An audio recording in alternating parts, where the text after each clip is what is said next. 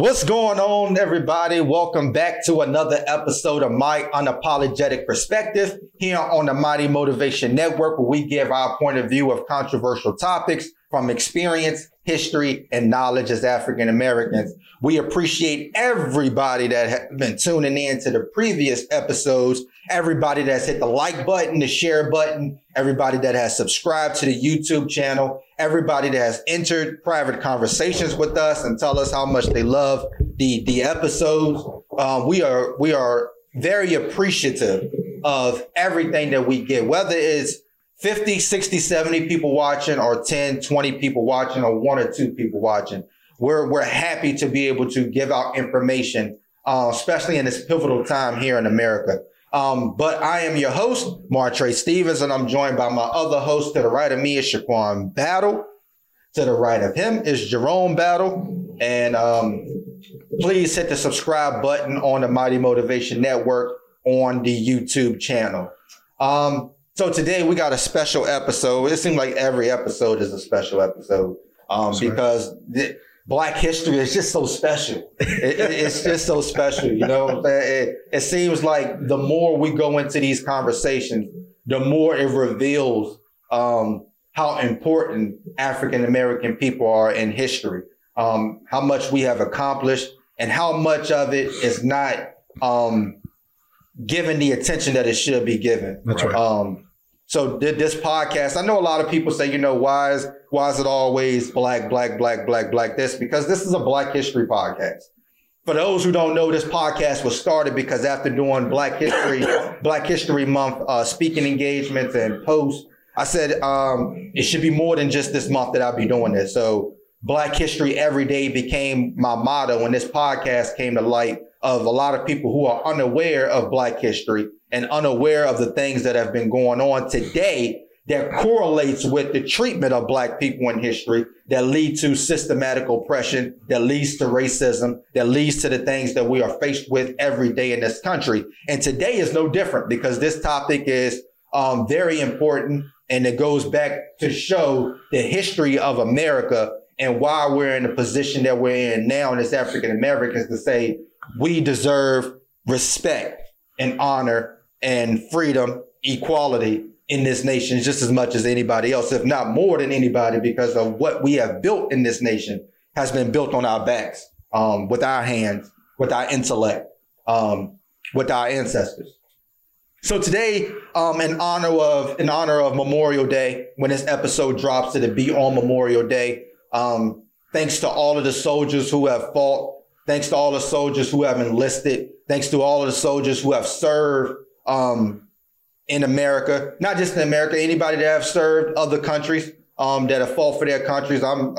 Even though living in America, there are people who fought for their countries and they deserve the same respect. It's not just the red, white, and the blue. It's everybody who are protecting values, principles, and interests in human rights across the globe. So this is for you, for all of the soldiers who have sacrificed their lives. We love you. We honor you. And today we're here to talk about those African Americans who did so. How are y'all? I'm good. I'm good. Yeah. I want to say to my dad, Memorial Day, thank you for your service. My dad served in the Army back in the early 60s, early on in Vietnam War. Also to my oldest brother, Alvin, who served in the Navy. Also have 2 cousins, Antoine Odie and JT Odie, who served in the military, still serving today. Also Rodney Hurt, right. You guys' his cousin, serving in the military. So also I have a stepson who's serving in the military and a stepdaughter who just enlisted and graduates today. Congratulations to Mari Williams, graduating today from high school and to be going to the Air Force soon. So a lot of military history in my family. So hats off to them. And for people who think that when we don't, or I don't salute the flag, that I'm also disrespecting servicemen, no, not at all. Applaud the servicemen that serve this country and protect us, and also help give us the rights that we have to say what we want to say. Exactly. And also to acknowledge what we want to acknowledge and not acknowledge what we choose not to. So for those that believe that when you don't stand for the national anthem, you're disrespecting them, I say, no, we are not. No, I am not. So, and I say anybody that doesn't agree with that, listen to this full episode. And once we get to the end of it, you'll understand why. Absolutely. You would definitely understand why. Also, Kevin Staples, who served in the Iraq War. Julian Poindexter, who is currently serving now. Oh, my nephew Cameron. Cameron served as well. Yeah. Thanks to all of you guys. We love you. We appreciate you. We honor you. So y'all know what we're gonna do. I'll let you say what we're gonna do. Chronology, baby. We're gonna go through a chronology of history. We're gonna go through a chronology of history because you can't understand without going through the chronology. Say it again, brother. Chronology. We're going through a chronology of history. And I want to do this. I want to go by war. We're going to give information of African Americans in each war. And then later on, we're going to talk about significant people and events that happen in each war. But we're going to go through the wars first. We're not going to get to all of them because there's just so much. If we would do that, we would be here for hours, which I wouldn't mind, but I know people aren't going to tune in for hours. So you guys feel free to jump in anywhere when we're going through this. But the first war we're going to talk about is the Revolutionary War, of course. And in school, you were taught that the Revolutionary War was started because of taxation without representation, taxes going up, and the Boston Massacre happens, and the Revolutionary War starts because the crown was raising the taxes on the colonists, which is true, which is partly true. There are certain things. There are another situation that we like to talk about on this podcast that happened as well, which is with James Somerset. And what James Somerset was, he was a slave in. He was an enslaved African in America and was taken to Great Britain. And when he was taken to Great Britain, he ended up escaping and he was captured and they was going to send him to Jamaica back into slavery. And the people that he was that owned him in Great Britain said, you can't do that. Like you can't, there's no law that said that you can be able to just capture this person and sell them. And it went to court and the magistrate or the judge at the time ruled in James Somerset's favor and said, you're completely right. They can't do that. And in the end, that Providence in England, not all of Great Britain, but that Providence in England outlawed slavery. That's right. Right. Not too long after the decision. So this passed on. The word got back to America and the colonists about this particular case. And they thought that Great Britain was going to try to free the slaves. And there was also tension going on in the colonists. People like the Quakers were saying that it was wrong to keep people enslaved while you're talking about you want freedom from Great Britain. That's a contradiction. You can't talk about freedom and still enslave people. Absolutely. So tension built up. And of course, the Revolutionary War starts. So in 1775, at least 10 to 15 black soldiers, including some slaves, fought against the British at the battles of Lexington and Bunker Hill. Two of these men, Salem Poor and Peter Salem, earned special distinction for their bravery. Now, George Washington, the people who championed, he did not want to put guns into black men's hands. I don't care if you were enslaved or free or not. He didn't want to put guns into their hands because another thing that was happening at this time was Great Britain was the soldiers that were on American soil. They were kind of agitating the slaves, like rebel. Y'all should rebel. Y'all should do this. Y'all should do that. And there were a lot of rebellions that happened during this time period. One happening in New York. That's why they call New York the city that burned so many times. But what ends up happening was George Washington was low on numbers and said, we have to start getting black people to join. And of course, about 5,000 to 8,000 blacks served the American cause.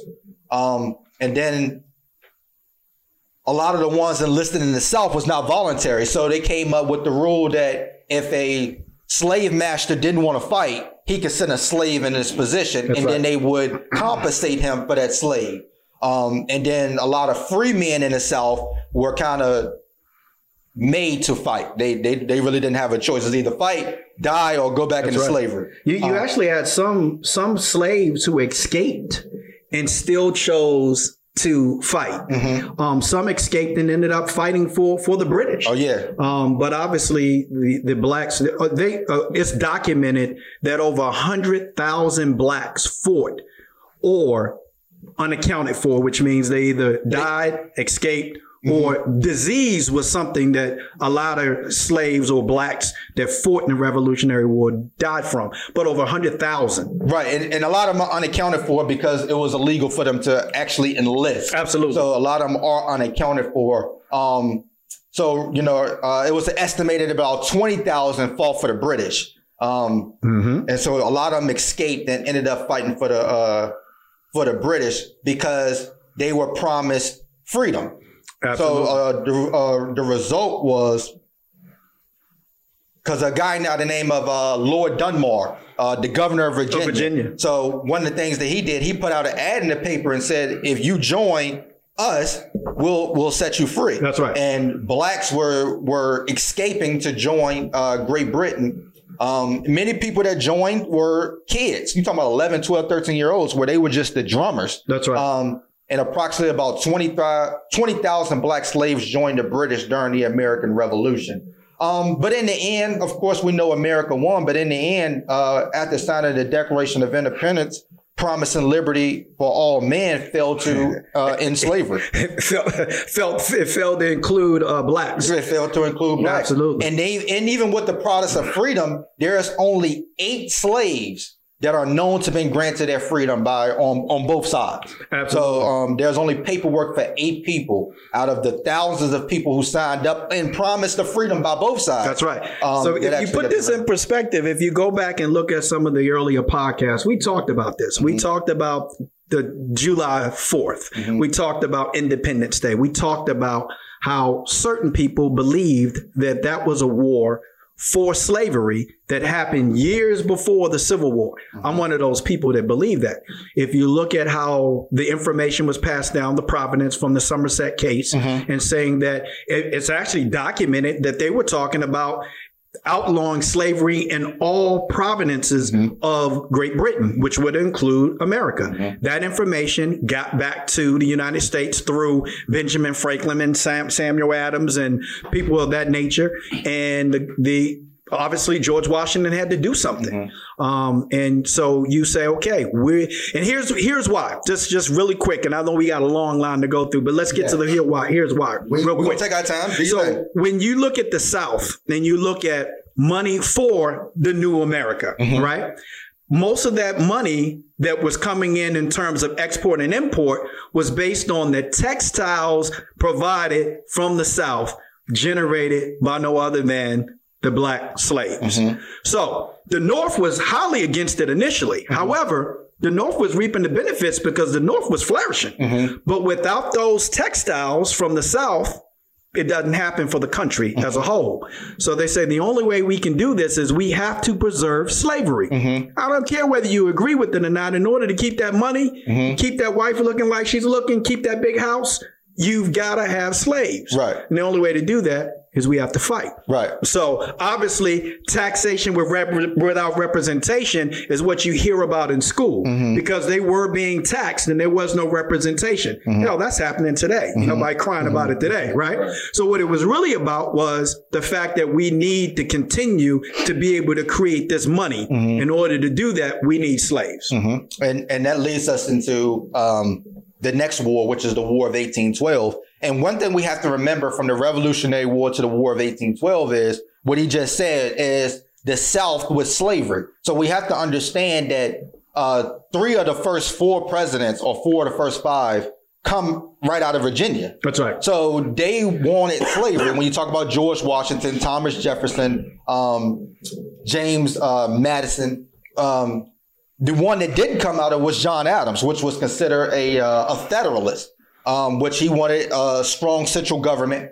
And he was for, after the Revolutionary War, continue to connect with Great Britain. And just real quick, too, John Adams was also a prosecutor. He was a lawyer. Yes. who actually defended the individuals who were responsible for firing the first shots of the Revolutionary War that killed Crispus Attucks, who was the first person killed in the Revolutionary War who happens to be black. Right. And he defended those guys in court saying that Crispus Attucks was at fault when really he wasn't. There was another guy who actually was a brawler who was getting in fights with the British soldiers all week.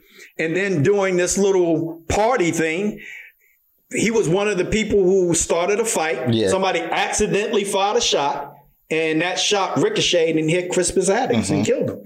You know. So he was considered to be pro Great Britain, which went a lot away from the Southern presidents that came before him. That's right. But the War of 1812 is a forgotten war in the past, and a lot of people don't talk about the War of 1812. But it was basically about trade. So after the Revolutionary War, Great Britain don't leave what we call American soil today. They go into the Northwest where the Native Americans are, and they stay there. And then the French Revolution happens, and the Anglo-French War happens as well between Great Britain and France, because France wanted, they were displeased with the European king as well, the European crown as well. So the stance in America was, when John Adams was president, is we should stay out of it. And then comes Thomas Jefferson, James Madison, and they basically want to intervene because France helped during the Revolutionary War. They said we should have France's back out of anybody because they held us down. That's right. But what ended up happening was America benefited from those two fighting because their trade went up. So Great Britain accused them and said, you only want us fighting because your trade goes up and your money goes up whenever we're not at peace. And whenever they was at peace, America's trade went down and money began to go down. Sounds familiar? Yeah, absolutely. So what ends up happening was Great Britain and France, they're in a war, and France has America pick up their trade, bring it back to America, and then take it down to the West Indies where they are, and said that they were just getting their stuff. And Great Britain said, you can't do that. This is where we own the water. So if we don't own the water, then we can't win with France. And they were bypassing ships for France and saying that, no, this is our trade, when really it was stuff for France. And Great Britain said, you know what, this is gonna stop. If we see y'all and we see y'all have stuff on your ship, we season the ship. And France said, well, if we see them having stuff with y'all, we're going to seize their ship. And this went on for a little while. And then finally France said, you know what? We'll open up trade again with U.S. And then Great Britain said, you know what? We're done with that. War on y'all too. Since y'all don't want to stop trading with the enemy, war on y'all too. And African Americans was used as soldiers again, by Americans and by the British. That's right. Again, the British put out, if you want to be free, we'll take you to the West Indies. We'll take you to London. We'll take you into Canada. Just get to us and fight for us. That's right. And estimated about 3,000 to 5,000 slaves from Maryland and Virginia fled to the British. With the war in 1812, black soldiers were initially paid $10 per month.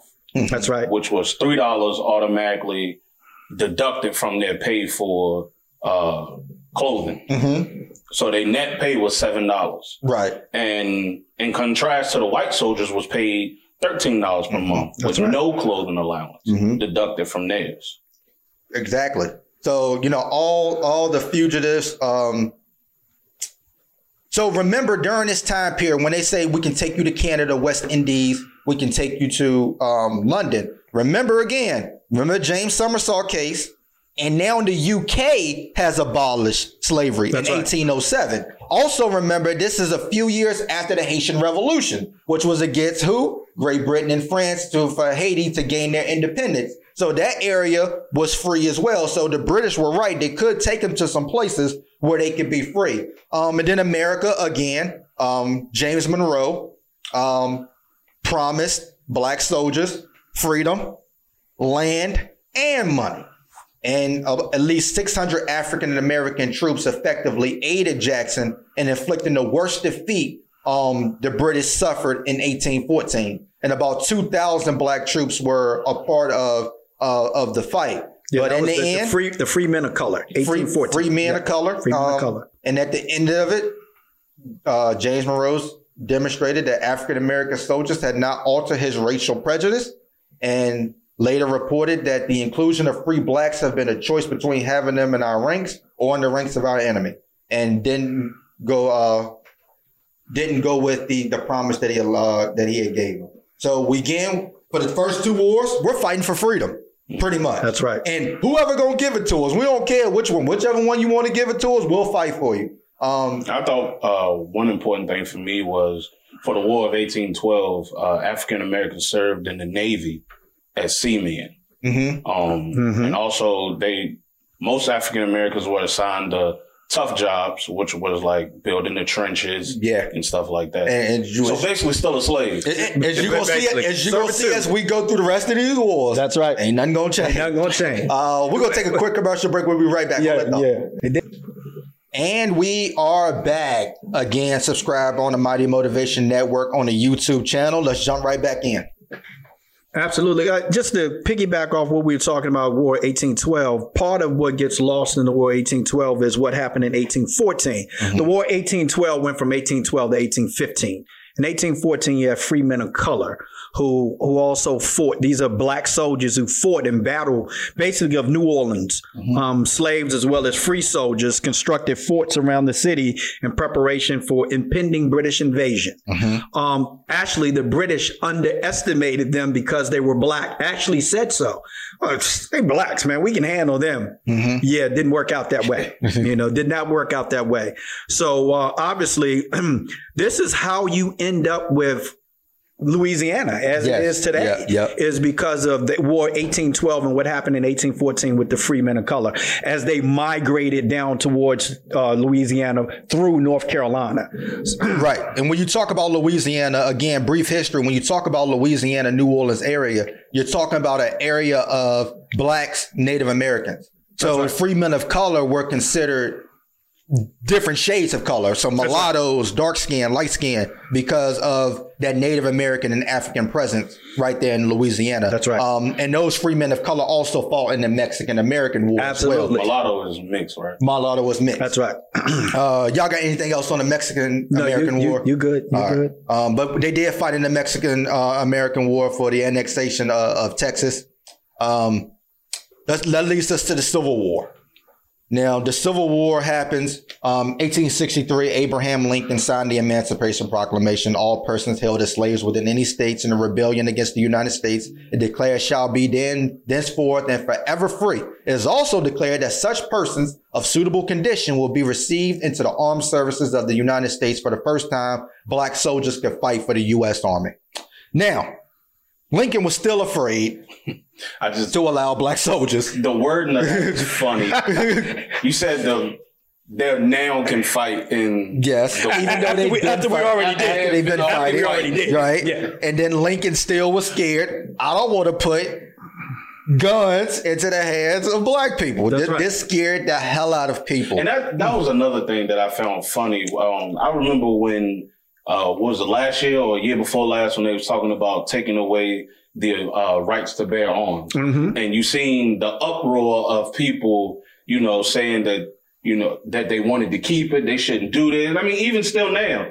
And back then, African Americans you could fight in the war, but when you came back home, get that gun up. You couldn't carry it. We're going to definitely get into that. Hold that thought. But even if you go back to future previous podcasts where we talked about the Black Panthers, go way back to California, Oakland, California, when the brothers were showing up with the weapons, just like you see today. Right. Ronald Reagan, who was the governor at the time, said, "Oh no." But you also have to understand that the Black Panthers, a lot of them served in these wars. That's right. But we're gonna get to that. But of course, and the reason why Lincoln didn't want to arm black soldiers is because of the loyal border states. That's right. He didn't want to scare the loyal border states to say, you know what, they putting guns in black people's hands. No, we're going to side with the Confederates. So black people took their own cue and formed their own infantry units. African Americans from New Orleans formed 3 National Guard units, the 1st and 2nd, 3rd Louisiana Native Guard. The 1st Kansas Colored Infantry, later the 79th United States Colored Infantry, fought in 1862. At the 1st South Carolina Infantry, African descent, the 33rd United States Colored Infantry went on its first expedition in 1862. These unofficial regiments were officially mustered into service in 1863. So unofficially, black people started joining on their own behalf. That's right. Without being enlisted. So 1863, Governor John A. Andrew of Massachusetts issued the civil rights' first official call for black soldiers.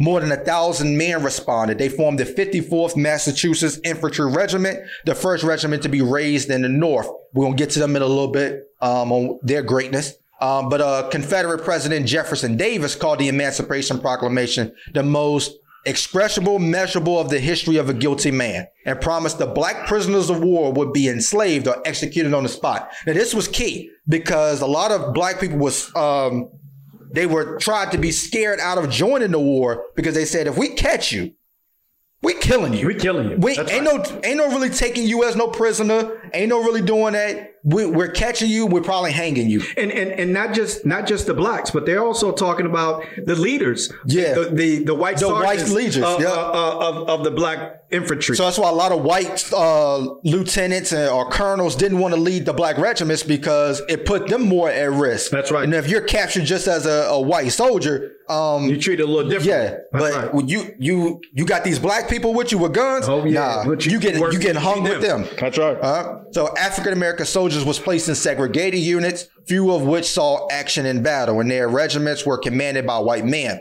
Only a handful of African Americans archived in the officer's rank. Most black troops were put on guard duty or asked to build forts. If you look about rank, again, watch the movie Glory. Morgan Freeman in that movie gets rank. Because they tended to be in camps, these men were far greater risk of contacting the disease than were the troops on the march. As a result, nearly 3/4 of the 40,000 African-American soldiers who died in the war succumbed to either disease or infection rather than battle wounds. That's right. So the Confederacy also used black people. They used slaves. That's right. They said, you know what? Y'all can do the manual labor. So give them a shovel. Yep. Dig the trenches. Carry the bullets. You talked about the pay earlier. Again, the pay was similar. The U.S. Army paid black soldiers $10 a week, minus the clothing. White soldiers got $3 more. Congress paid a bill authorizing equal black pay and white soldiers in 1864. But that happened because, and this is the part about the Glory movie people got to remember is, if you men will take no pay, neither will we. Right? So without that stance, without blacks taking that stance, doesn't change that either. 180,000 African Americans participated in the U.S. Civil War, comprising 163 units served in the Union Army and Navy. Black women also began to gain acceptance into the military by assisting with services such as nursing or domestic chores in medical settings, laundering, and cooking for soldiers. 16 black soldiers won the Congressional Medal of Honor for their brave service in the Civil War. African Americans participated in different fights. 25 black men were awarded the Medal of Honor for their bravery, and approximately 20% of all African Americans enrolled in the military lost their lives during the Civil War. Notably, their mortality rate was significantly higher than of white soldiers. That is the Civil War. Anything else on the Civil War? What y'all think about that? I guess we're gonna get to the 54th. Yeah, we're gonna get to the people. We'll get to the people. We can get to the 54th because I think it's important to we talk about Tuskegee Airmen a lot. Okay, I think you see movies about them. I think Glory was an excellent movie about the 54th, but I don't think people really understand the importance of the 54th. And I think us talking about that a little more is going to be. It's going to be important. We're going to get into it. We're going to get all into that. World War I. 700,000 African Americans has registered for the military service. They were barred from the Marines and served only in menial roles in the Navy. Blacks were able to serve on all branches of the Army except for aviation units. In previous wars, they fought for freedom. In World War I, they fought for respect. So Civil War, Revolutionary War, War of 1812, they fought for their freedom.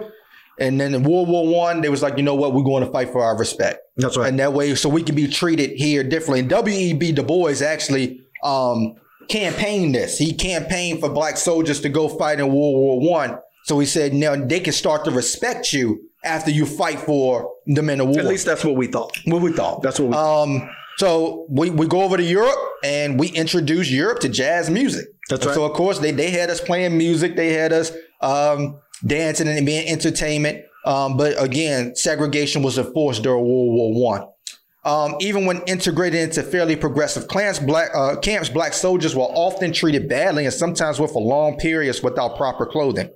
There were also reports of blacks receiving old Civil War uniforms and being forced to sleep outside in pitched tents instead of warmer, sturdier barracks. And even in World War I, when they are dispatched into Europe, they're there to dig trenches, wash clothes, Still a slave. do the slave Except stuff. for one group, Oh yeah, we're gonna get to that. called the Hellfighters. We're gonna get into the Hellfighters. Yeah. Most African Americans units did not see combat. The 92nd and 93rd Division also went to France, and they actually did see combat, which we're gonna get into the 92nd and the 93rd. But the key thing that happens in World War I, y'all, is the Hellfighters specifically, which we're gonna get into, were under French command. That's right. So France came to United States and said, hey, we need a unit. And they gave them the Hellfighters. But they found out that they were treated equally. France loved the black soldiers. The black soldiers loved the French. That's right. There's a lot of movies that show that. Yeah. Where the black soldiers were treated entirely different in France. Even in Germany, even in parts of Germany, black soldiers were treated very different than how blacks in general were treated in the United States. But a lot of them didn't even want to come back to the United States. A lot of them did not. Yeah. But of course, their main job over there, other than the Hellfighters and a few other groups, was digging trenches and burying bodies in World War I. But World War I was still the segregated place. World War II, nothing else changed. So everyone was in depression around the world. The Treaty of Versailles, in which Germany was blamed for World War I, in which they had to pay reparations, but Hitler rose and promised Germany back to power, and America wanted to stay out of it. But Japan dropped bombs on Pearl Harbor. It was on. It was on from on. So now America is going to war for democracy. Meanwhile, there ain't no democracy in America. That's right. But what do African Americans say? We fight. We going. We gonna fight. If you ain't get it in World War I, we're going to show you in World War II. What Red Tail say? We fight. We fight. And so they sign up again and they go fight. And blacks went from fighting racism at home to fighting it abroad. So during World War II, more than 2.5 million African Americans registered for the draft. Registered. And African American women volunteered by large numbers. When combined with black women in the Army Corps, more than 1 million African Americans served in the Army during this war. That's when we get the 78th. You get the 78th in 1941. The first black armor unit. Yep. They got to play with tanks, baby.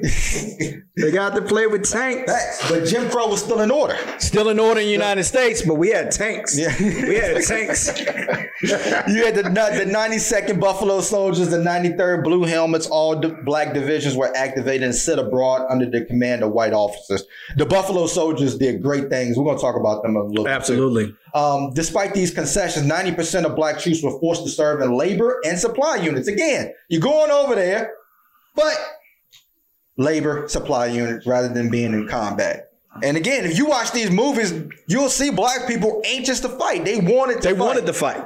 Except for a few short weeks during the Battle of Bulge in the winter of 1944, when commanders were desperate for manpower. All U.S. soldiers served in strictly segregated units. Even the blood banks were segregated.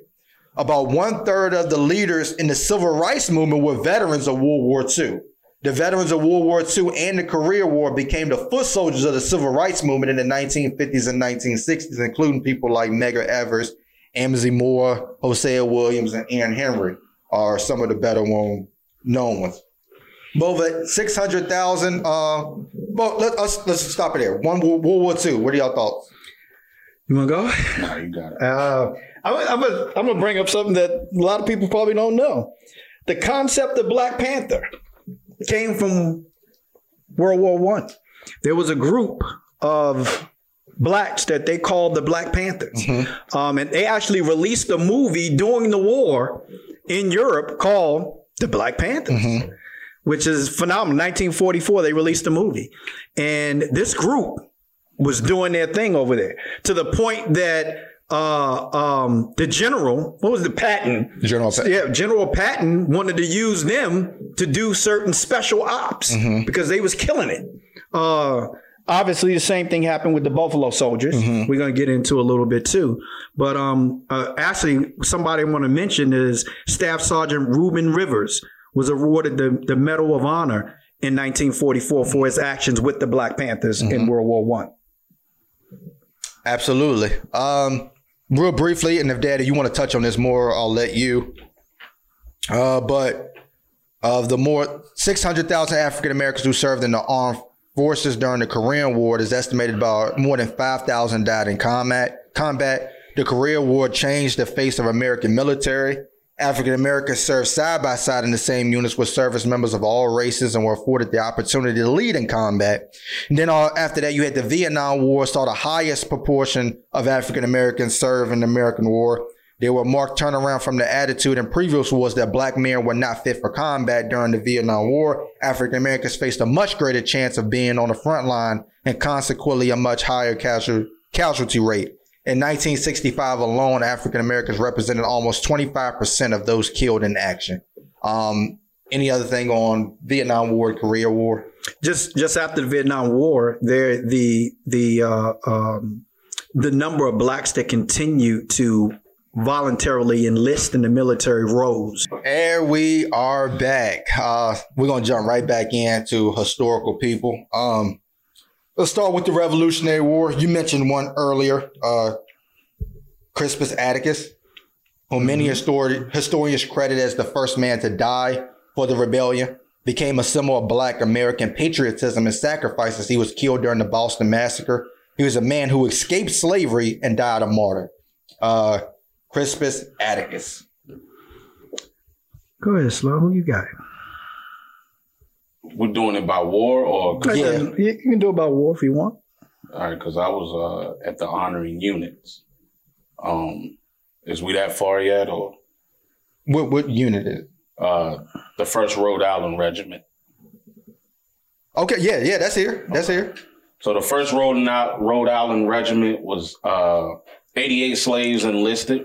More likely, they was forced to be enlisted. The regiment also had free African Americans join the ranks. And they were praised for their success against attacks in the Battle of Newport, saying they displayed desperate valor in repelling 3 furious infantry assaults. When the Rhode Islanders journeyed to Virginia, when several thousand other soldiers were assembling, they stood out. According to the French military officer, they were the most neatly dressed, the best under arms, and the most precise in all maneuvers. As always, baby, we know how to dress. So that was the 1st Rhode Island Regiment. Anybody in the Revolutionary War? Crispus Attucks. There was another black guy that got shot during that war too. Actually during that first battle that ended up being a serviceman for many, many years after that, but I can't remember his name. I'll find it. I got Salem Poor, a former slave that purchased his own freedom. 14 soldiers recognized his excellent battle skills with the petition to the General Court of Massachusetts. In it, they called him out as a brave and gallant soldier, saying he behaved like an experienced officer. Poor is credited in that battle with killing British Lieutenant Colonel James Abercrombie, along with several other enemy soldiers. You also had James Armstead, went from an enslaved person in Virginia to a double agent, passing intel and misinformation between the two warring sides.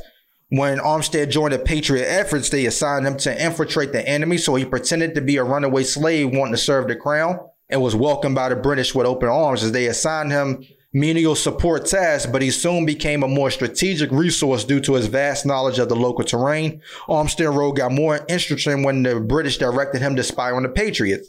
Since his loyalty remained with the colonists, he claimed to be bringing the British intel about the Continental Army, but he was actually pushing incorrect information to fool their plans. If you ever watched George Washington's Spies, what's the show called? Turn. Turn. A lot of this information is based off of that as well. I wanted to read something from that war. It said the average length of time in service for an African-American soldier was 4.5 years, which was 8 times longer than the average period for white soldiers. Meaning that while there were only 4% of the manpower, they made up around a quarter of the Patriot strength in terms of man hours. Mm-hmm. You know why? There was nothing waiting on the black man out of the military. There was nothing waiting for him but racism. Right. Of course, white Americans had a whole lot waiting for them on the other side. They had job opportunities. So you rather stay and fight because stay and fight. There's nothing waiting for you. We ain't got nothing for you, brother. You know. Anybody else on the Revolutionary War? Let's talk about the first black American to fight in the Marines, John Martin, also known as Keto, was a slave recruited April 1776 with his owner's permission, and he fought in the Marines, the first black to do so. Wow. Amazing. War of 1812, there's one I have, which was Frederick Hall was born on a plantation. An ad was put in the paper after he escaped slavery, and he changed his name to William Williams, and as he enlisted as a private in the 38th U.S. Infantry. Although it was not legal for the United States government to enlist slaves, recruitment quotas left many officers turning a blind eye to possible legal entanglements. Williams traveled with his unit to Fort McHenry on September 10th, 1814, 2 days before the British landed near Baltimore. He fought in the Battle of Baltimore on September 13th, but in infantry reports indicate that he was severely wounded, having his leg blown off by a cannonball. Williams was one of 4 official casualties of the Battle of Baltimore, later dying of his wounds in Baltimore Hospital. While many escaped slaves fought for the British during the War of 1812, some, like Williams, defended a home that they would never be a full citizen of. Shout out to Frederick Hall. For me, and this blew my mind. I'm sure a lot of y'all watching this can tell. A lot of this stuff I learned sitting right here coming from these two. But when I read this, the sailors of 1812, it says many enlisted in the fledgling Navy with American privateers where there was no time or space or manpower to discriminate like there was on land. It said leaders like Commodore Perry, Isaac Chauncey, they came out and said, I have nearly 50 blacks on this boat, and many of them are among the best men that I have. George Roberts, who served on that, said he was a seaman. He said, I found freedom as a simple sailor that did not exist on land. So he found more freedom in the water than he did on land. Right. And if you look back at history, this is true because a lot of enslaved Africans or freed Africans found work on the ports or the docks or of boats. So when you talk about ships and being infatuated with ships, you're talking about Africans, Americans really going there to find work, and they really come in tune with sailing and different things like that, which is why the Navy is one of the places where African Americans enter first and really able to help the cause during the wars. Any more on War of 1812? Oh, we had that one. Nothing for 1812. All right, we're going to move on to the big one. I know y'all got some on the Civil War. Started with the one y'all love the most, Harriet Tubman. Was a spy and military leader in 1863. She became the first and only woman to lead a military expedition during the Civil War to resounding success. Tubman led 150 soldiers on 3 federal gunboats up South Carolina's Combahee River for a surprise attack on the plantations of prominent secessionists. Using intelligence she gathered from enslaved Africans, people to bypass hidden Confederate torpedoes. Along the route, they stopped at several spots to rescue more than 700 enslaved people. So even after the Underground Railroad, Harriet Tubman was still freeing people and being a general and what she do best. Go ahead, let you go. I missed one. I don't mean to mess up your chronology, but the servants of the Mexican-American War in 1820, the Army, it barred all black men, free and enslaved, from enlisting. While this sometimes meant payment for the free men, it also meant being in harm's way without a weapon, a chance of protecting yourself. It's reports that servants holding the reins of their master's horses while bullets was being flown by. They had to dodge cannonballs that was meant for officers that, most of the time while they were doing this, they died when the cannonballs and the bullets wasn't meant for them. Sacrifice, that's right. For a country that would not sacrifice for you. Once again, we that's going to be the theme. That's the theme. That's the theme.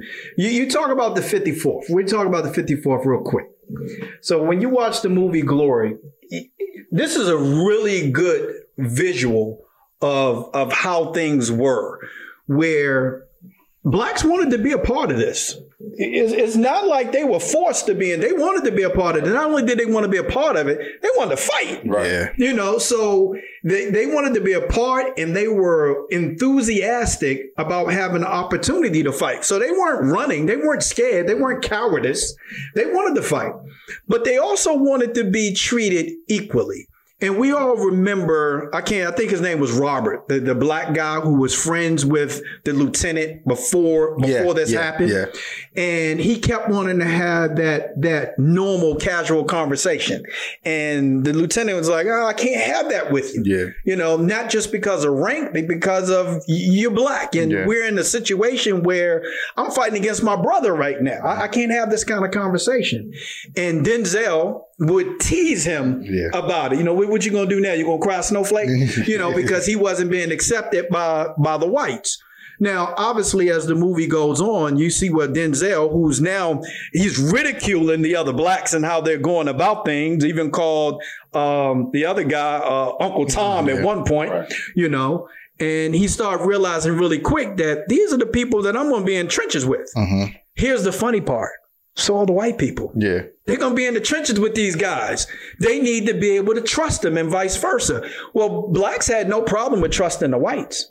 That's all the way around. They had no problem with trusting the whites, but you got to trust me in order to go into this war. Mm-hmm. We said on the podcast before, where this kind of war divided brothers, but united unlikely friends. Yeah. But after the war, guess what? Same old, same old. Right. So we can go to war. We can go to war with you. We can fight for this country. You trust me here. You trust me here to have your back. You shake my hand. You hug me. You give me bullets. We eat together. We use the bathroom in the trenches together. And then when it's all over, all done, I can't even come in your neighborhood. Yeah. I can't work at the store that you work at. I can't even come in the front door. Yeah. I got to come around the back. So at the end of the day, when you watch this movie, that's a greater visual of what happened then. It still happens. It still happens today. That's what drives me crazy. Right. It's always back to reality. It's always back. And I know a lot of people, when you hear this a lot, everything's not black and white. Now, first I'm going to say, you don't normally hear black people say that. Yeah. Right? Black people don't normally make that statement. Here's the other thing. It's not always black and white. Sometimes there's color. Yeah. Sometimes there's color. That's us. That's it. Okay. That's it. That's it. Alexander Augusta, with discrimination blocking his dreams of becoming a doctor in the United States, Alexander Augusta moved to Canada to earn his medical degree before returning to serve as the Union Army's highest-ranking black officer during the Civil War.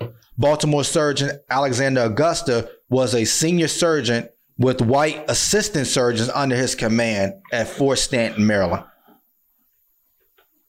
Robert Smalls, an escaped slave, was given the rank of captain of the steamer Planter in December 1864. As the Civil War broke out, he became a deckhand on the Confederate supply ship the planner and learn how to navigate between ports. Between dawn on the May 13th, 1862, as white officers and the crew slept, he slipped the planner out of Charleston Harbor with 8 men, 5 women, and 3 children on board, chugging quietly from slavery toward freedom. Ready to blow up the ship if caught, Smalls give the right signals to pass 5 checkpoints, including Fort Sumter. And once in open waters, he raised a white bed sheet and surrendered to the Union Navy blockade. He handed over the craft's guns and ammunition, as well as documents detailing Confederate shipping routes, departure schedules, and mine locations. Robert Smalls, who later on became a politician. I don't know if it was a senator or what of South Carolina. Okay. I'm gonna say a name, and this is gonna shock some people because we at least I know I badgered him a little bit on this podcast is President Lincoln. He did something that I thought was critical, and that after the war, that in the midst, almost near the end of the war, is he was really big on trying to help provide equal pay to black soldiers. That's one, but two, he wanted equal protection for black POWs because he obviously knew that any blacks that were being captured was definitely going to be treated worse than the slave. And obviously he knew how bad slaves were being treated. So he did want to provide equal pay and equal protection for black soldiers. So, as much as I may talk negative about Abraham Lincoln, that is one thing that I think that he did that was of his own accord. Everything else was political. I don't believe this was political. In my opinion, I think this is something that he felt should be done because of their sacrifice. Also, it happened on the heels that some black captives were taken by a Confederate group, and soldiers shot to death the black Union soldiers. Fort Pillow, Tennessee. And as some people may know too on this podcast, I'm not very fond of the state of Tennessee. And it's because of things like this. And that was 1864. Confederate General Nathan B. Forrest, he witnessed the massacre and did nothing to stop it. Right. So again, you have black soldiers fighting for what they thought was the cause of the United States, and then get captured and treated worse than a slave. And, I just find that appalling that here you have people risking their lives the same as you, and then they get treated that way. Once again, everything's not black and white. Sometimes there's color. I like that saying. You got anybody? Just Susie King Taylor, who was known for being the first black nurse and a teacher in the American Civil War. She was the nursing for the wounded for the 1st South Carolina Infantry Regiment. The Kansas-colored infantry. African-American soldiers are the first Kansas-colored infantry, is one of the first engagements involving black troops. They silenced their critics by repulsing and attacking Confederate guerrillas at the skirmish at Allen Mound, Missouri, in the Western Theater. There's also at the Battle of Port Hudson, Louisiana, May 27, 1863. The African-American soldiers bravely advanced over open ground in the face of deadly artillery fire. Although the attack failed, the black soldiers proved their capability to withstand the heat of battle. I said these two for instance, for a reason. Imagine being at war, and your death is to prove that you deserve to be at war. That's what they were facing. That's right. So a lot of these black soldiers expected to die, to be killed, because they were proving that we can fight. Even if you look at the movie Glory. That's right. That was a suicide mission. Exactly. You expect to die. They expected to die, but it was to say, if we do this, and we're going to fail, we're going to die, it's going to open up conversations for the people coming after us. That's right. That's what makes this podcast what it is. Because every episode, we talk about the sacrifices that people made for the people that's coming behind them. And as you see, the Civil War was really the turn of events that allowed more soldiers to come in World War I, World War II. It's because of the brave soldiers from the Revolutionary War to the Civil War that sacrificed themselves knowing that they weren't going to survive, especially in the Civil War. That's right. Because they were sent on what they considered dummy missions. That's right. And accomplished so much. So when you look at the 54th, they accomplished so much. Even if you look at the Battle of Chafin Farm in Virginia, it became one of the most heroic engagements involving black troops. The African-American division of the 18th Corps after being pinned down by Confederate artillery fire for over 30 minutes, charged the earthworks and rushed up the slopes of the heights. During the hour-long engagement, the division suffered tremendous casualties. Of the 25 African-American who were awarded the Congressional Medal of Honor during the Civil War, 14 received the honor as a result of their actions at Chafin's Farm. So again, you're talking about a dummy mission. You're talking about suicide missions. I'm going to give you this is going to be an odd one. This is Colonel Ty. Oh, I hate him. The most noteworthy black loyalist.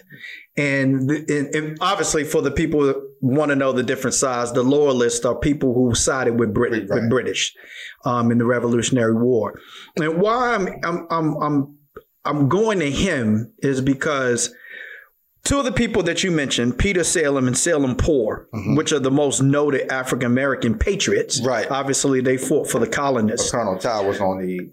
Exactly. Right. So, but what Colonel Ty tried to do is, he tried to communicate to Peter Salem and Salem Poor during the war and tell them, you guys are on the wrong side. You guys think, and again, go back to what we said at the beginning about why the Revolutionary War was really fought. He was telling them, you think you're fighting for freedom.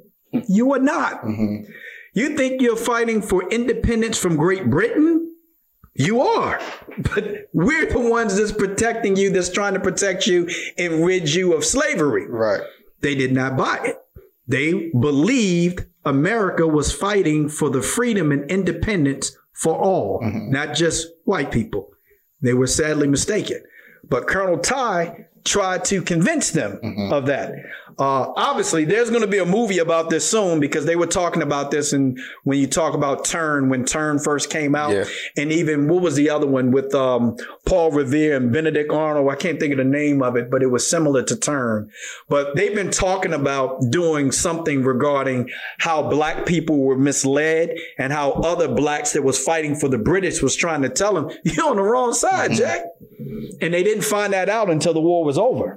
But obviously, I thought that was critical because he tried to tell them that they were on the wrong side. Absolutely. But Colonel, if you don't know who Colonel Ty was, he was a soldier that basically led a lot of raids in the New Jersey area, gathering, taking away the Patriot supplies and different things. That's right. When you talk about New Jersey, New York, remember George Washington ends up having to leave New York because Great Britain's stance is so strong in New York. So again, the great city that burned, New York. But a lot of that had to do with those type of things. Anybody else on the Civil War?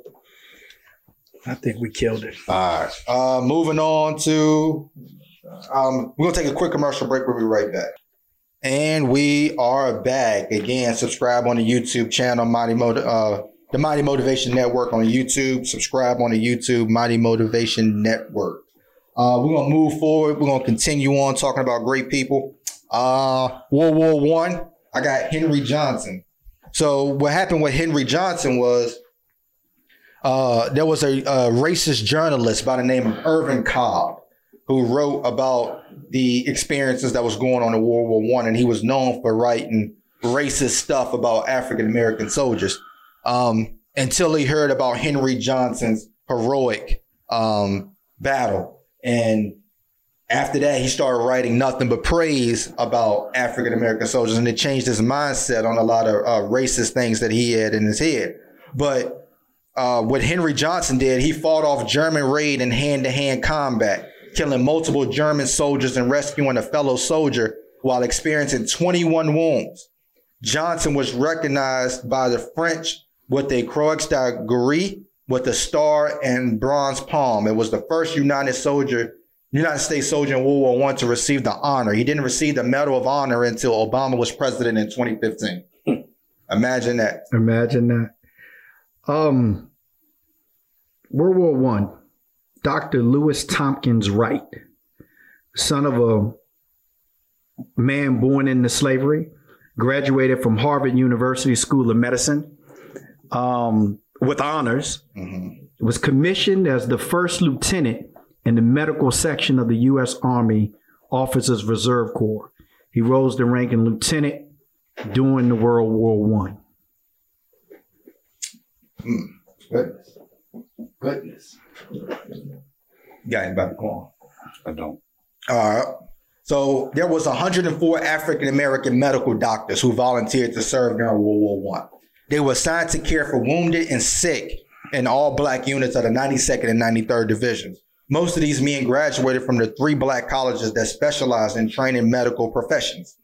One of these people happened to be a guy by the name of First Lieutenant Urbain Francis Bass, class of 1906. Under heavy German fire, the Richmond, Virginia native made the ultimate sacrifice while aiding wounded soldiers of the 93rd Division of all black infantry in France. Lieutenant Bass went into the line so he could provide immediate aid to the wounded when a shell blasted in the forward aid station he was been working in.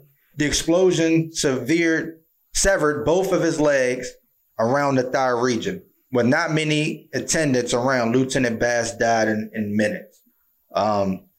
We thank you for your bravery as a medical doctor and your sacrifice. I'm going to go General John J. Pershing, part of the Harlem Hellfighters. Ooh, there we go. Let's go into them. The first all-black U.S. combat unit to be shipped overseas during World War I. And there was a incident, a violent racial incident that happened in Spartanburg, South Carolina. For those that don't know, I'm not particularly a fan of South Carolina either. And so the unit was planning to avenge the physical attack of their drum major, Noble Sissel. There was no official combat role at this time for the American black soldiers. John Pershing responded to France's request for troops by assigning the 369th and the 93rd Division, other regiments, to the French Army. The Germans dubbed the unit the Hellfighters. The Hellfighters. Because during 191 days of duty at the front, for sure, no men were captured, no people taken on the ground. However, almost 1/3 of the unit died in combat. The Hellfighters. So 1/3 died in combat, but also understand this. When they returned back to America, again, remember, the United States put out a memo to the French that said, do not treat black soldiers equally because when they come home, they're going to... It's be a rude awakening. So when the Harlem Hellfighters return home, again, the name Harlem Hellfighters ain't going to sit well with white folks at home. That's right. And one of the things that happened was a bunch of white people went up to these soldiers and told them to take their uniform off. That's right. They refused.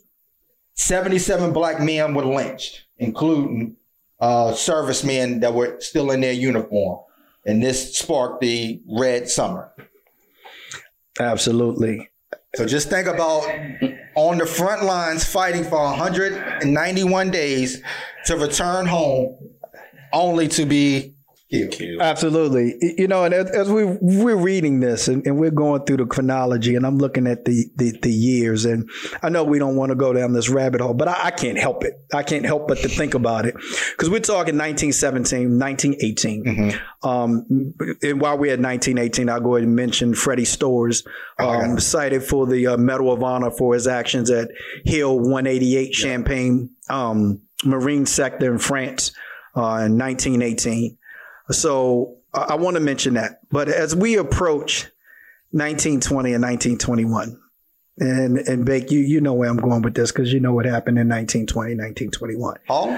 No, Tulsa. Tulsa, Oklahoma, absolutely. Celebrating the 100 years. Exactly. And see, I have to mention it because it happened the weekend on Memorial Day in 1920, 1921. Yeah. And for those that don't understand what I'm getting at, give me a second. We're going to get there. We're talking about wars. We're talking about the contribution that blacks made to military and war. But we're also talking about the contribution and the sacrifice and the suffrage that blacks have endured for the sake of this country and at the hands of this country. So it's both. Right. So when we talk about at the hands of this country, you can't talk about war and sacrifice and suffrage in Black America and not talk about what happened in Tulsa. Mm-hmm. You cannot. We cannot. We would be doing a disservice if we did that.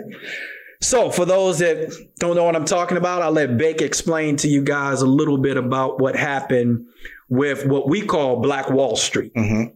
So what happens with Black Wall Street is African Americans in the area which we consider our own town. Greenwood, Tulsa. Greenwood, Tulsa. Because, of course, in the South, you had what they called across the train tracks. That's right. So across the train tracks would be white and black. They were separated by neighborhoods. So what happens in Tulsa, Oklahoma was black people began to flourish. Thrive. You're talking about your own businesses. You're talking about your own doctor's offices, own grocery stores, own buses. You're talking about black owned everything. And they begin to create more wealth than most white cities in America. That's right. But what ends up happening recycling black dollars. That's exactly what we talk about. Recycling black dollars. Bringing up the economic system. That's right. And what ends up happening is I believe it's a white woman who claimed that a black guy raped her. Well, he made sexual advances to her on the elevator. Made sexual advances to her on the elevator. And white people take this and they use the idea to go across into the black section and burn it down. Not only burn it down, there were bombs dropped. If you ever heard the song, They Dropped the Bomb on Me, that song is about Tulsa, Oklahoma. That's right. They literally dropped bombs like as if they were dropping Hiroshima in Japan. Right. Turpentine balls. And for those that don't know what that is, turpentine balls, if you drop them into flames or if you inflame them before you drop them, they continue to burn. Mm-hmm. And there's footage, there's documentation where fires were burning on the roof of buildings. Mm-hmm. And the only way that happens is from those flames dropping them. Yep. And as Beck said, they basically went and maliciously attacked the black community. So when you talk about riots, so this is why all this is so huge. When you talk about rioting and destroying in businesses and actually murdering black people, there was over 30 black people that were killed during this time. At the end of it, over 100,000 blacks were displaced. Yeah. Businesses destroyed. The economy was gone for Greenwood. It was gone, totally wiped out. Livelihoods gone. For decades, gone. And white America did this. Yeah. This was white America rioting. This wasn't the only place. You also had Wilmington, North Carolina. That's right. You also had Rosewood in Florida. You had the movie Rosewood captures this. There were a lot of black thriving towns. Yeah, black towns that were like this and that were thriving on their own businesses and their own properties. And we talking about 1920. We're talking about 1920. During and right after World War I. Mm-hmm. Here we go again where we're fighting for this country, and yet we have to fight with this country. Mm-hmm. And it blows my mind. So we commend those that fight, but our fight is not over. And you don't have to put on a uniform to have this fight. You can get pulled over today and start the fight. Because there's a war in our own backyard. It's going to happen. It's going to continue to happen until we do something about it. Mm-hmm. And it starts with these conversations. And I'll be the first to admit, I'm sick of having these conversations. Right. I am. I'm tired of having discussions only to have meetings to have more discussion. I'm sick of it. Because nobody's listening. But here's what I can't stop. Yeah. I have to continue to talk about it. That's all I can do. And we have to continue to talk about it because all we're doing is talking about it. And this episode is important because we're talking about it. They fought for it. They died for it. That's right. So if all we got to do is talk about it, it's incumbent of us to do so. Absolutely. And now we need you to do the same thing. Continue to talk about it. Continue to understand we deserve to be here. Yeah. See, nobody did us any favors. Okay. They didn't free us because they liked us. Okay. They didn't free us because they thought that slavery was wrong. It was business. It was business. But even after that, we deserve to be here. We built this country. And I know we don't want to get too deep in this, but I do want to mention Project 1619. Okay. And for those that don't know what that is, I'd like for you to take a Google Project 1619. And it'll talk about how they want to place blacks in America at a specific time. Mm-hmm. And then you want to say that America started in 1776 with independence, right? If that's the case, we were part of America before independence. Mm-hmm. Please stop treating us like you're doing us a favor. Right. Please stop treating us like we don't deserve to be here. Mm-hmm. If you deserve to be here, we damn sure enough deserve to be here. We want to be treated like that. Mm-hmm. We're not foreigners. You say, go back to Africa. You go back to Europe. We built this country. We deserve to be here. Right. What did you do? Right. We fought for this country. What did you do? Mm-hmm. And so if you did the same and you deserve to be here, so do we. Right. And I quote James Baldwin. I picked the cotton.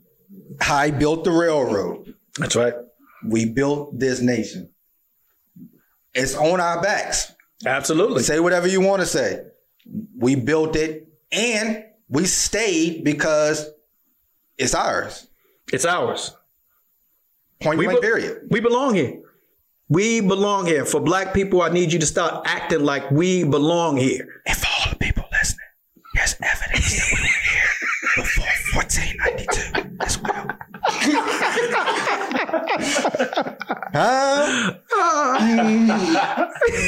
Just do your research on Christopher Columbus. Do your research because it's important. And I talked to my dad this morning. I was telling you guys when I came in, I talked to my dad. And for people that don't know my dad has an abundance of wisdom and knowledge. I tell people all the time, he is the smartest guy that I know, the smartest guy that I've ever met in my life. Right. But you have to engage him to get this information because he's not like us. He's just not going to come out, hey, let me tell you something. It ain't going to happen. You really have to engage him. And, and talking to my dad, some of the things that I've learned in just conversations with him is that people had an agenda even when they didn't understand that they had an agenda.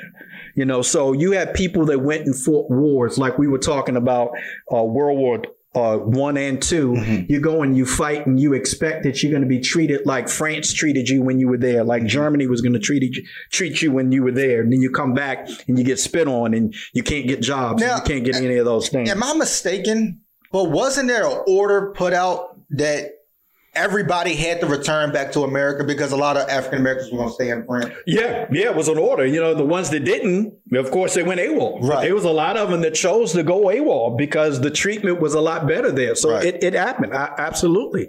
But when we talk about 1619, and we talk about why this is important and why they teach you a certain narrative in school, this is what me and my dad talked about.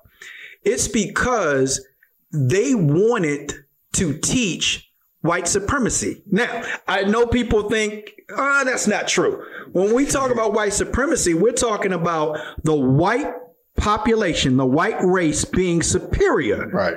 So you cannot talk about blacks in an equal conversation or narrative and have white stay superior. You can't do it. Right. So we can't teach that in school. One, we don't want to teach the white kids that because we want to teach them that they're better. Mm-hmm. We have to. And how do you do that? We have to teach whites that blacks had a certain place in history. Mm-hmm. And that place was slavery starting in 1619. Mm-hmm. They wasn't a part of the original framework of the United States. So let's say that's true. Then what does the Constitution mean to me? Right. If that's true. Right. What does it mean to me? So these are the kind of questions that have to be asked that Project 1619 talks about. Because as he said quietly, there's evidence that we were here as early as 1492. Native Americans know this as well. That's right. So we can talk about Columbus in 1494 if we want to. That's still 2 years after we were here, right? But you want to go, let's say documented, 1526. Right. Still is earlier than 1619 when you put us here. Mm-hmm. Okay? Now, this is not information that some black guy came up with. Okay? This is some information that white America has hidden from us. It's there. They wrote it. They found it. They documented it. But they don't teach it. Mm-hmm. Right? Why? Because you want to teach white is superior to blacks. And the only way to do that is I can't give you all that information. Mm-hmm. Guess what? I just gave it to you. Mm-hmm. Exactly. Just gave it. Exactly. When you think about the educational system, there's things left out to mislead as well. Absolutely. So that's why this episode, I want to do this episode, because even as a person who's seen African Americans serve, when you think about the military, you think about white soldiers. That's right. When you think about the American flag and you say you guys are kneeling for the flag, who are you guys? That's right. And what soldiers are you disrespecting? You're not talking about black soldiers that's in our family. That's right. You don't talk about that. You said there are people who died for this country. You're not talking about the African Americans. That's why we're doing this episode, so you can see that thousands and millions of people who died for this country were also African Americans who were not treated justly during the time period or even now. That's right. What they were finding. But I want to get to this in a second, but there is something brief I want to go in. World War II, Benjamin O. Davis Jr., son of Benjamin O. Davis Sr. Benjamin O. Davis Sr. has been the first African-American general in the Army, and Jr. served as a commander of the Tuskegee Airmen during the war, flew over 60 missions. Again, we talked about the Red Tails earlier. Where they gained a lot of respect from white soldiers because they rather had the red tails protecting us in the sky, because we know our planes is less likely to be shot down. So Benjamin Davis later went on to become the first African American general in the United States Air Force, in which the Harry S. Truman desegregation began to happen a lot because of what the Red Tails was able to do. And again, when you talk about the Red Tails, you're talking about people who didn't come up in military ranks. They were teachers. They were, just normal people who had to go to the Tuskegee Institute to learn how to fly and then perform these great missions. Hey, real quick, I want to talk about military history and African Americans' effect on pop culture. Okay. All right. Yeah. The first time I saw this, I was like, do what? But yeah, this was interesting. 1954, The Negro Soldier was based on Frank Capra, which was a recruit documentary on a black soldier being recruited. 1945, Wings for This Man, propaganda short about Tuskegee Airmen. That was 1945. Let's go 1951, The Steel Helmet, an early Samuel Fuller film about blacks and white soldiers fighting side by side in Korea, and racial tensions tightened by a redneck sergeant and a North Korean agitator. 1972, this one's huge for me. DC Comics, John Stewart, who I mentioned about being the first African-American Marine, sparked the Green Lantern, who is my favorite superhero, and I didn't know any of that. Didn't know any of that. My favorite superhero. Come on, man. Well, you can't make this up. When we talk about DC Comics, that's a whole different episode of who some of those characters are based off of. Absolutely. Absolutely. So, things like that blow me away. 2001 to 2005, JAG. Which was, I don't know if you guys remember, that's one of the shows I used to like to watch. Is military based, like the prosecutor of the military. And that's based on Peter Ulysses, played by Scott Lawrence, is an Afro-American Navy officer in the JAG TV series, former Marine officer who serves now as a lawyer in the JAG. So that was basically based on a black person. I didn't even know it, but that was, again, one of my favorite shows. There was nobody black in it. Yeah. But it was based on a black character. And I used to watch that show all the time. Loved it. Didn't even know it was based on somebody black. And then, of course, Red Tails. I can't get away from Red Tails. George Lucas. And obviously, everybody knows George Lucas from Star Wars. But George Lucas did Red Tails. I think Red Tails, in some degree, is on the same level as Glory. You talking about the last movie they did, or you talking about the Tuskegee Airmen movie? The 2012 version of Red Tails is as close to Glory as you can be in terms of war movies. And showing how blacks were treated. And I think that's huge because obviously, again, like we said in this podcast, we suffer through that in our personal lives. We enlist into the military and get treated like that some more. go to another country and fight where we don't get treated like that, only to come back to a country that we fought for to get treated like that again. It blows my mind. We are a people, a very prideful and hopeful people, because the only way you can do that is that you hope that it's going to get better. Prideful and forgiving. Prideful, forgiving, hopeful, resilient people to be able to do what we've done. So again, I say to all my brothers and sisters out there, be proud to be Black. Right. Because you have the pedigree to be great. Right. You have it. It's instilled in you. Just look at what we've done. Look at the chronology of what we've done, what we've overcame into where we are right now. Be proud to be Black. Before we get more into conversation, there's a few names I want to list real quick, and then we'll take a quick commercial break. Phyllis Daly, first African-American woman sworn into the Navy Nurse Corps, was a Columbia University student from New York. She was the first of only 4 African-American women to serve as a Navy nurse during World War II. Edith DeVoe eventually became the first Black nurse to join the regular U.S. Navy ranks in January of 1948, and also the first to serve outside the continental United States.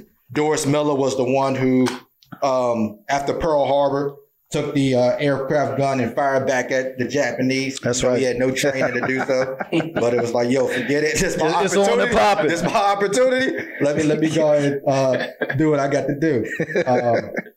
But yeah, we're going to take a quick commercial break. We're going to come back. We're just going to have conversation. And we are back. Thank everybody for tuning in. We're going to jump right in. I just want to have conversation for a second. Because when we begin to talk about this episode, you know, the first thing that come to my mind is the kneeling for the flag is disrespectful to the soldiers. And for me personally, of course, I 100% disagree with this. It's because Colin Kaepernick's kneeling for the flag, or anybody else that decided to sit for the flag, holding up the fist during the national anthem being played, whatever the case you may look at in history, I believe that our ancestors would agree with it. I believe that there are not a lot of Black people who would say that that's disrespectful to them, because for what they fought for was the right and opportunity to begin to do that. So when most people think, when white people say our people die for this country, they mostly talking about their family, but they're not understanding that African Americans that died for this country as well. Some ain't even had nothing to do with them, ain't even put the uniform on. They just died for the country. Just died for the country. That's right. You just died for the right to try to be free. You died for the right to have the rights that you have in the country. Right. So you're talking about soldiers in the Army, in the Navy, in the Air Force, and just soldiers of what's right. And I believe that even if you look at the 24th, we didn't talk about the 24th Infantry, but if you look at Houston, when they were in Houston, they came across racial discrimination and worse. The cops would harass them, beat them, kill them, whatever. And they rebelled against it. Now, they were killed and hung for it, but even in uniform, they were still fighting for racial injustice. That's right. And I believe that we are doing the right thing. And I believe our ancestors were praised because they fought for the opportunity for us to do so. Absolutely. Without being killed for it. But even though we are being killed verbally for it. But that's right. I'm going to read something. Once let the Black man get upon his person the brass letter, U.S. Let him get an eagle on his button and musket on his shoulder and bullets in his pockets. Mm-hmm. There is no power on earth that can deny that he has earned the right to citizenship. Mm-hmm. Frederick Douglass. Yes. And that's based on, just in part, the dedication, service that Black America put towards this country. So when we talk about get your eagle on, completely different. Yeah. We're talking about getting the eagle on your button, mm-hmm. serving this country that you are hopeful is going to treat you as a citizen, mm-hmm. which it did not. And in a lot of cases still does not. but yet we're still hopeful. So sometimes when I read words like that of Frederick Douglass, they already know. I mean, this is a guy who's writing this during the time. He already knows that no matter what, we're not going to be treated as citizens. The hope is that you've earned the right to be treated as a citizen. If that don't earn your right, if picking the cotton and you whooping me and we enduring the fact you're trading and selling our relatives and loved ones, if that don't earn the right, the hell does earn the right? What do we have to do to earn the right to be treated as a citizen? Tell us. I'm sure we'll do it. If we've already done everything else, what do we need to do to earn the citizenship? When you think about the flag, I read this. It says the red in the flag is symbolic of hardiness and valor. We know African Americans represent that from what we faced in this country. Absolutely. The white symbolizes purity and innocence. And we know that has not been fulfilled. That has not been fulfilled by the people who we consider our forefathers. Or this country. Or the people who wave their flag every day. That's right. And the blue represents vigilance, perseverance, justice. Justice.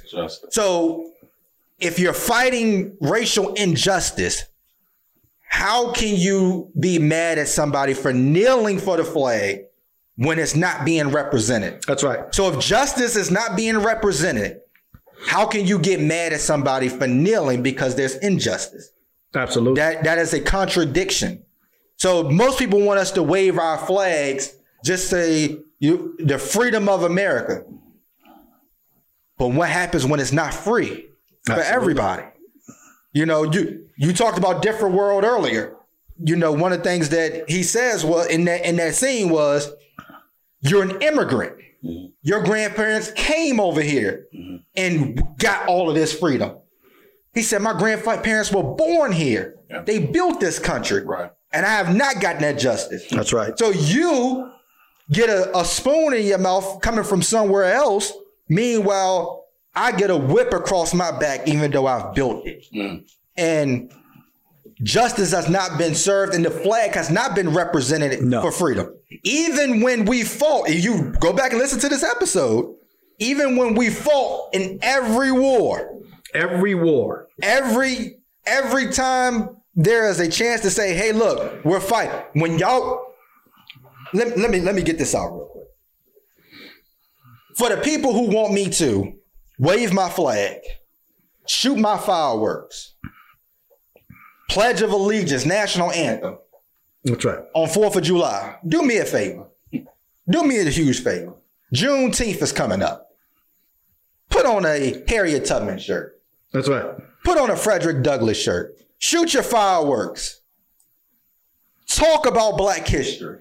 That's right. Talk about these great men and great women that made sacrifices. If you do that, I'll shoot fireworks on the 4th of July. When you recognize our freedom, I'll recognize yours. If you do that on Juneteenth, you won't do that on the 4th of July because you know that's a direct contradiction. So I will say that you will not do it on the 4th of July because you will understand at that point that the 4th of July does not represent independence for Black America. You will not. So when we talk about Black history, you can't talk about no history. I don't care where you at on the globe without mentioning Black people. That's right. And what they gave to help on their own regard when nobody does that for them. Absolutely. Period. It's funny that we look at these wars, especially World War I, World War II, Vietnam War, Korean War, that America will help other countries fight for democracy, but will not listen to the people in their own backyard. They won't do it. The people that they relied on, Go back to what we talked about regarding the Revolutionary War. Even more so when you talk about the Civil War. Needed bodies. They needed bodies. We got a whole lot of them. They're black. Yeah. Let's put them to work. You relied on us. Your textiles, your import, export before the Revolutionary War. You relied on us to build these cities. You relied on us. But yet we get no justice. You can't even treat us like a citizen. Nope. And we went through all of these lists of great people.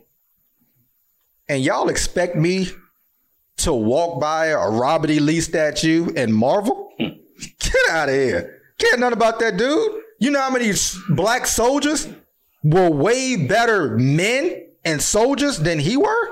They couldn't even be buried in the military cemetery. They can't even be buried there. They'd be buried somewhere else with a marker. I think Christmas Addicts was buried somewhere and it had Negro Man. Yeah. Negro Man on the tombstone. Can't even put the brother's name on there. You can't be in the cemetery with the other two people that got killed that day. And you also had to look at, when we talk about those wars early on, that African Americans weren't allowed really to enlist, but they did so anyway, which means after their death, there was no benefits from it. No benefits. So even if you look at the Vietnam War, if you watch the movie Dear Presidents, that's one. When you get back from the Vietnam War, a lot of African American soldiers were denied disability. And when you're denied disability, you can't find work. So they continued to do underground work in the one thing that they knew best, which was war. Because they went there fighting for their country. And if you look in that movie, when he gets sentenced, the judge says what? I also fought for this country. Right. Yeah, but you probably got disability. You probably had a job waiting for you when you got home. That's right. I didn't. Nothing. So I come home and fight for a country. He was proud to fight for his country. And when he got home, he realized ain't nothing changed. Matter of fact, it got worse. It got worse. Because they hated him for fighting in a war that's not even deemed a war, which is why he couldn't get disability. Right. Because they didn't deem it a war. You know, people tell the stories that when they came back from Vietnam and got off the plane, and my dad told me this morning, that for people that enlisted, they got to choose things about the military. Where you go, you can get an education, you can get a job, right, in the military. So you got to choose. If you got drafted, you was a soldier. So they give you a gun, teach you how to use it, send you to war. So you take 18, 19-year-old kids, give them a gun, put them out there in the field in a foreign country to do something that they have no idea what they're doing. Because who can tell you what the Vietnam War was even about, let alone an 18, 19-year-old kid. And then when the war is over, you bring him back. Now he's 22, 23. Let me get that gun up out you. Have a nice life. Right? No money, no benefits. And you get off the plane and they're spitting on you. Yeah. People who you thought you were fighting for, you come back, they despise you for fighting in a war that they said you shouldn't have been fighting in. But you were called to duty. Yeah. You were called to duty for this country, by this country. And then you get home and get treated like that by this country. And you know the funny thing about all of these wars, the other countries would tell African American soldiers that go home. This ain't your war. This ain't your fight. You know, the Germans would have a lady on the speakers saying, "Go home, black soldiers. Go home. Eat your food. Eat your chicken. Eat your mashed potatoes and greens with your family." And if you didn't hear them, you should have heard Muhammad Ali. Viet Cong ain't never did nothing to me. You know, at the end of the day, he had more problems with white people than he did Viet Cong. So you think about what other countries was looking at like, wait a minute. They always saying that they treated this way, but they over here fighting us with them. So just think about how loyal the black person is and how loyal in history we've always been. And then look at us now. That's why we ain't got nothing now. That's why we ain't got nothing now. Even if you look at the way the last soldier was just treated in the stop. That's right. That uniform don't mean nothing. Don't mean nothing. You're still black underneath it. Exactly. What I got from the earlier wars we had talked about was if you're captured, you're treated just as bad. You were returned to slavery, or they killed you. I want to read something that I found. It says, most white Americans at this time thought black adults as children, lacking in mental ability and discipline. Slavery had stripped black men of their manhood, so the thinking went, making them dependent and irresponsible. These stereotypes led most whites to assume that a black man could never be trained to fight like a white soldier. But black soldiers were fighting for much more than restoring the Union. They were fighting for free. They were fighting for free to free their people in the war and to free their people back home. For me, it seems to be a never-ending cycle for African Americans fighting to break those stereotypes that I just mentioned, to be treated equally. We have we feel like we constantly have to fight to prove something. You know, we call it the N-word. Let's fight. Let me fight you to prove to you that I'm not that. We have to prove ourselves when it comes to jobs. If you look at old movies and the boss man was white, the first thing the black guy would say was, let me prove it to you. That's right. That's right. Even, let me prove to you that I'm not a criminal because I'm black. Let me prove to you that black men can be great fathers. The only place that we don't feel like we have to prove ourselves, which you can make a case that's the reason why we're great at it, is sports. That's right.